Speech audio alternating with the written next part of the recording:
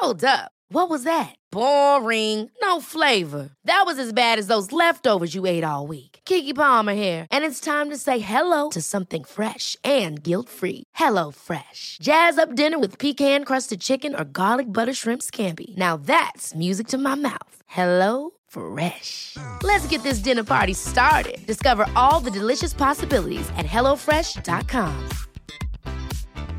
Hey, it's Danny Pellegrino from Everything Iconic.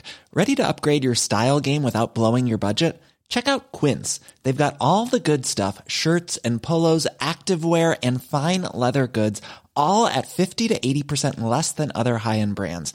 And the best part? They're all about safe, ethical, and responsible manufacturing. Get that luxury vibe without the luxury price tag. Hit up quince.com/upgrade for free shipping and 365-day returns on your next order. That's quince.com/upgrade. Private equity firms are fueling a physician practice buying frenzy that's only heated up over the last year, with just about half of practices now owned by hospitals or other companies. Today's episode of Gist Healthcare Daily is the first of a three-part series about PE's impact on the market.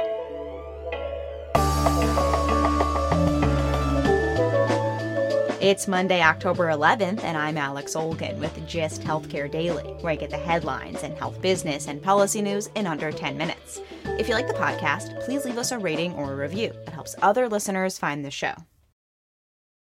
A surprising statistic reveals the scale of physician practice acquisition. 70% of doctors now work for a hospital, insurance company, or investor-owned entity. This is according to a report from the Physicians Advocacy Institute and consulting firm Avalere Health. The report chronicles practice acquisitions between January 2019 and 2021. And what's so remarkable is that the majority of the physicians that were acquired over that time now work for corporate entities, meaning insurers, disruptors, or investor-owned entities, including private equity firms. Growth rates in the corporate sector dwarfed the typical physician employer, health systems, increasing a whopping 38% over the past 2 years. That compares with a 5% increase for hospitals. Here's Dr. Lisa Belamovich, president and co-founder of Gist Healthcare. There is a huge amount of investor activity that has re-entered the market to roll up smaller practices, specialty practices, and we're starting to hear tons of chatter, that in some ways is bringing me back to conversations that we had in, say, 2005. Do I need to joint venture with my orthopedic surgeons because they're getting a knock on the door from an investment firm who, wants to help them build an ambulatory surgery center? The market's really hot. What's pushing physicians to sell? Lisa says the big volume drops and unpredictability over the last 2 years during COVID are definitely a factor. Similar to health system merger activity, I think doctors are looking back over the past year and saying, wow, if I have to do this again, maybe, I don't want to be alone and I'm questioning the viability of my independent practice. But there were a whole host of market forces that were already pushing physician practices, small and large, toward aligning with someone bigger. Think about the generational transition of baby boomer owners who are now looking to retire and exit the practice. So you have that coming together with the stress that COVID brought to doctors across the country. And I think it's really shaping up for much more activity than we saw last year. Anthony DeRedita, principal of TrustWorks Collective, which works with physicians and health systems to align interests, is seeing this play out on the ground. Instead of the traditional retirement path of selling a practice to a younger physician over a period of time, some older doctors are so enticed by the dollars offered by investment firms. Clearly, the senior physicians that are often in the more influential or ownership positions are driving the transactions. What's happening is the offers that are being made from the external acquirer are multiples beyond which could otherwise be afforded by the firm or the partners within the firm. And so it's driving a decision to do something that traditionally would not have been done. And so it's bringing everybody along in that transaction to be able to accommodate that larger payout for those retiring physicians. Anthony says he's seen this divide groups as older physicians look for an exit and their younger counterparts are not interested in going to work for a private equity firm. I have larger specialty groups that have been approached by private equity firms where the group has decided collectively not to go forward with the transaction, but the senior physicians left the group for a role in a PE partnership with the same PE firm, looking forward to the next liquidation event. Over his career, Anthony has worked with private equity firms, physician groups, insurers, and health systems. From the physician's perspective, Anthony says these deals, which are often consolidating practices, allow the practice to gain clout in the market. So we gain a lot of strategic leverage and we become a differently positioned strategic partner just because of our scale and what we can do. We also have more patients, so we have more clinical opportunities in terms of ancillary and downstream services that we can keep within our group that are all revenue generating as well as care coordination opportunities. And then lastly, I think it allows us to advance innovation, which is probably a little bit more difficult for smaller groups. So we can innovate around telehealth and chat services and those types of newer digital services. In the flurry of healthcare deal activity over the last year, several players like insurers have acquired large practices. United Health Group's care delivery subsidiary Optum acquired a Boston-based group of more than 700 physicians. But private equity firms are fueling a majority of the transactions. At least by one analysis by law firm Bass, Berry & Sims, PE investment accounted for 63% of physician practice deals in the first half of 2021. The number and scale of the players in capital being advanced is larger, is increasing with time. And proportionately, the level of disruption that's being caused by the entities that are entering the space seems to be more material.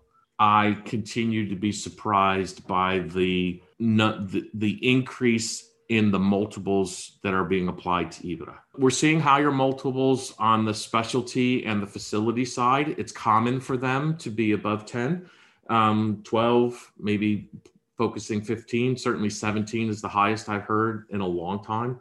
Anthony says the value is in the roll-up. Typically, PE firms look for a platform practice, a reputable large practice in a market, and then make smaller add-on acquisitions. Several of the recent deals have been these types of add-ons. For example, one of the country's largest gastroenterology groups, PE-backed GI Alliance, is based near Dallas, Texas. Recently, it expanded through buying practices in San Antonio and Lubbock, Texas, as well as Oklahoma and Arkansas, and now operates in 10 states. I think the value to the private equity partner is different than what we would think in terms of the underlying value that's supporting the transaction.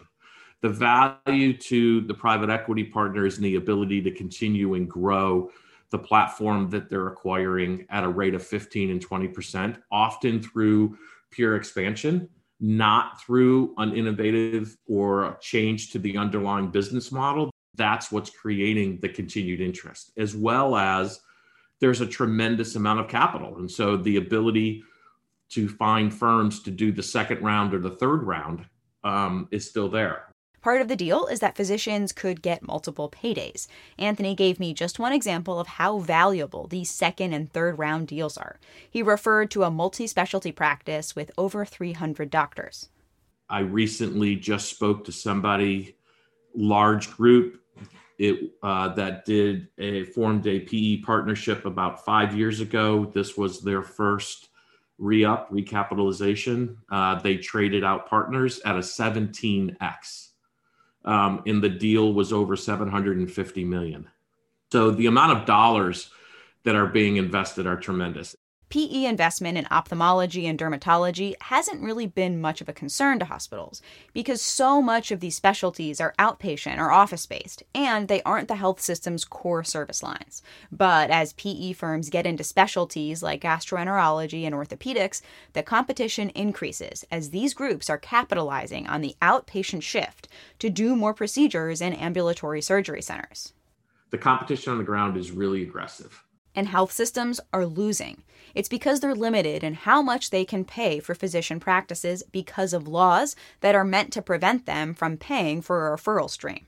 I've been personally involved in several transactions that seemed to make perfect sense for the health system, and was a very attractive venture that the health system wanted to pursue and would pursue, but for the fact they had a regulatory guardrail on how much they could actually pay for the practice under the current fair market value regulations. And so they were prohibited from going forward with the transaction. They were literally outbid.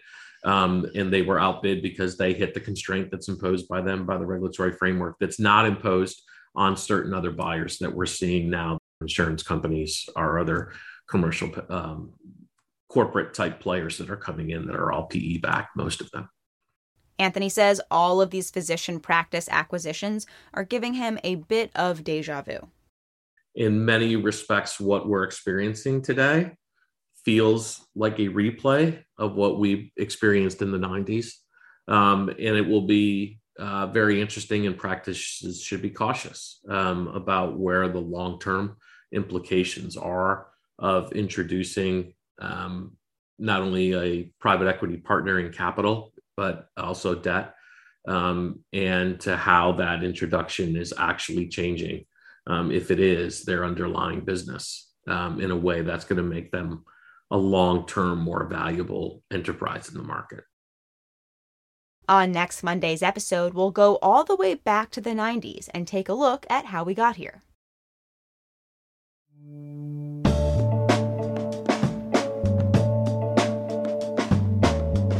Thanks for listening to GIST Healthcare Daily. I'm Alex Olgin.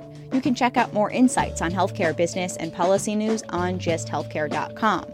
GIST Healthcare Daily is an independent production of GIST Healthcare.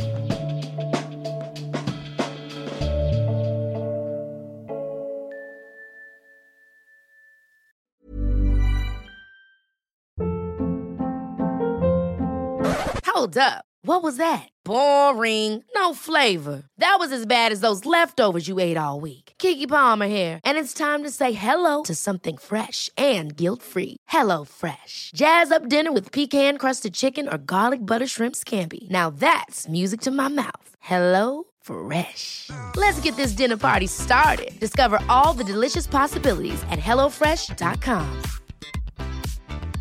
Even when we're on a budget, we still deserve nice things. Quince is a place to scoop up stunning high-end goods for 50 to 80% less than similar brands. They have buttery soft cashmere sweaters starting at $50, luxurious Italian leather bags, and so much more.